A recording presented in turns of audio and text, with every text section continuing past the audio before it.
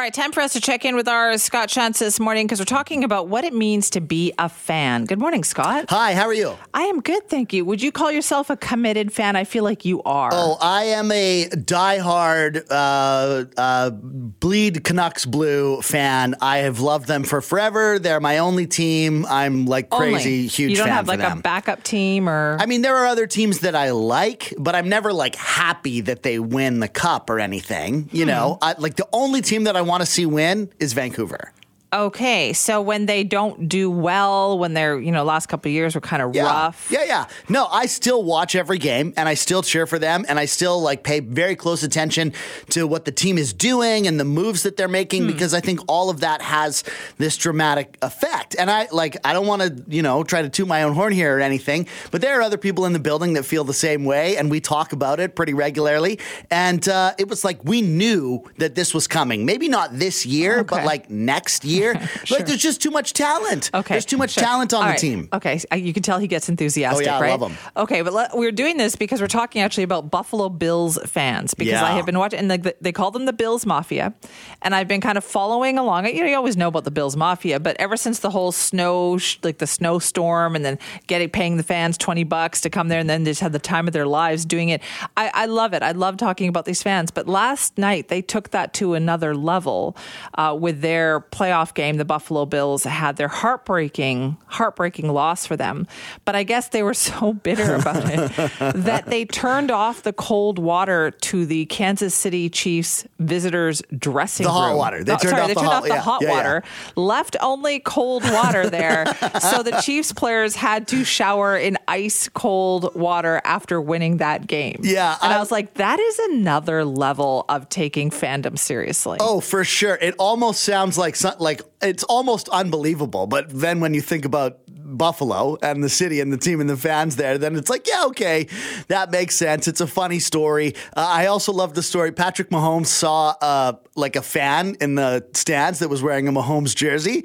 So he went over there to shake hands and, give the kid an autograph or whatever. And the fans just started pelting him with snowballs. And it's so, it's cruel and it's taunting and stuff, but whatever. The Chiefs are amazing and they're probably going to go to the Super Bowl. God bless those fans throwing snowballs. Deal with it. And come on, these are diehard fans that came out in a snowstorm to the heavy duty snow to watch their team. That is a diehard fan. Yes, it's not like they're.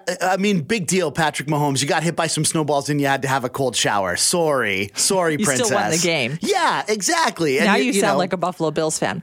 So the other reason why we're talking about this is that I recently read a story about how for the LA Clippers, I would imagine it's pretty challenging. This is the NBA team, the LA Clippers. Yes. Challenging to be in the same city where your fandom is probably defined by being a Lakers fan. Absolutely.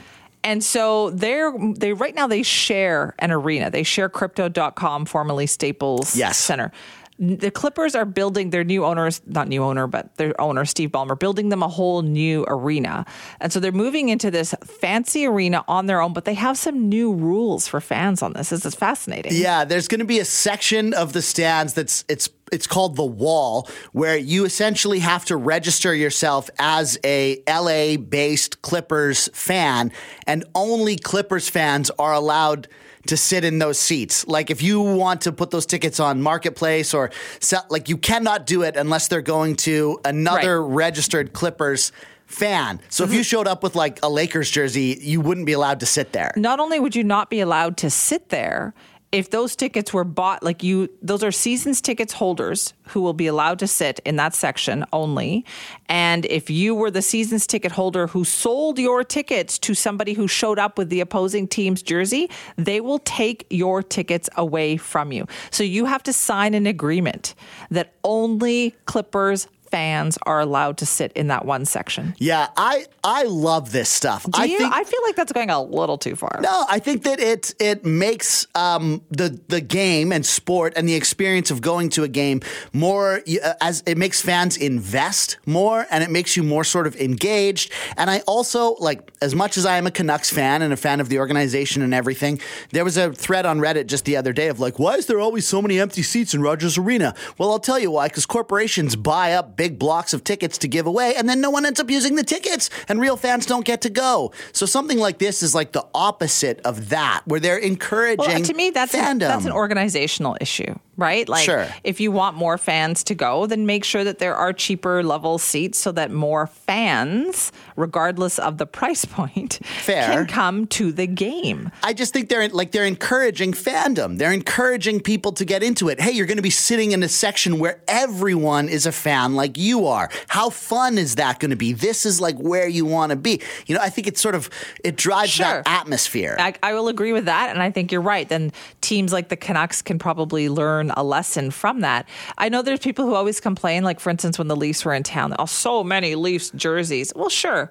That's kind of part of the fun. I went to a Boston Red Sox game, not last summer, but the summer before at Fenway. Yeah. They were playing the Toronto Blue Jays, and I would say half of the place was Toronto Blue Jays fans. Yeah, Mariners games are like that too. When the Blue Jays play there, all the stands is filled with Blue Jays fans from here that go down to see an MLB game, because that's the only game that people here go to see. Right. MLB. So if the Mariners said no, we can't have the opposing team fans sitting in this one section. It's just one section. I think it's not like the whole place. It's the section with the best. It's like directly in the line of sight. Like it's a good section that they have built this wall for the LA Clippers fans. Yeah, and I think you do want the people who are the most diehard fans to have the best seats. Like I think that, and perhaps it will also work for the players. You actually struck on something there. I think that's something for the Vancouver Canucks to consider, is to have a lower price section for true diehard Canucks fans and Canucks fans only. Yeah, and can't wear an opposing team's jersey in this section. You always have a place to pan the camera to. The players talk about how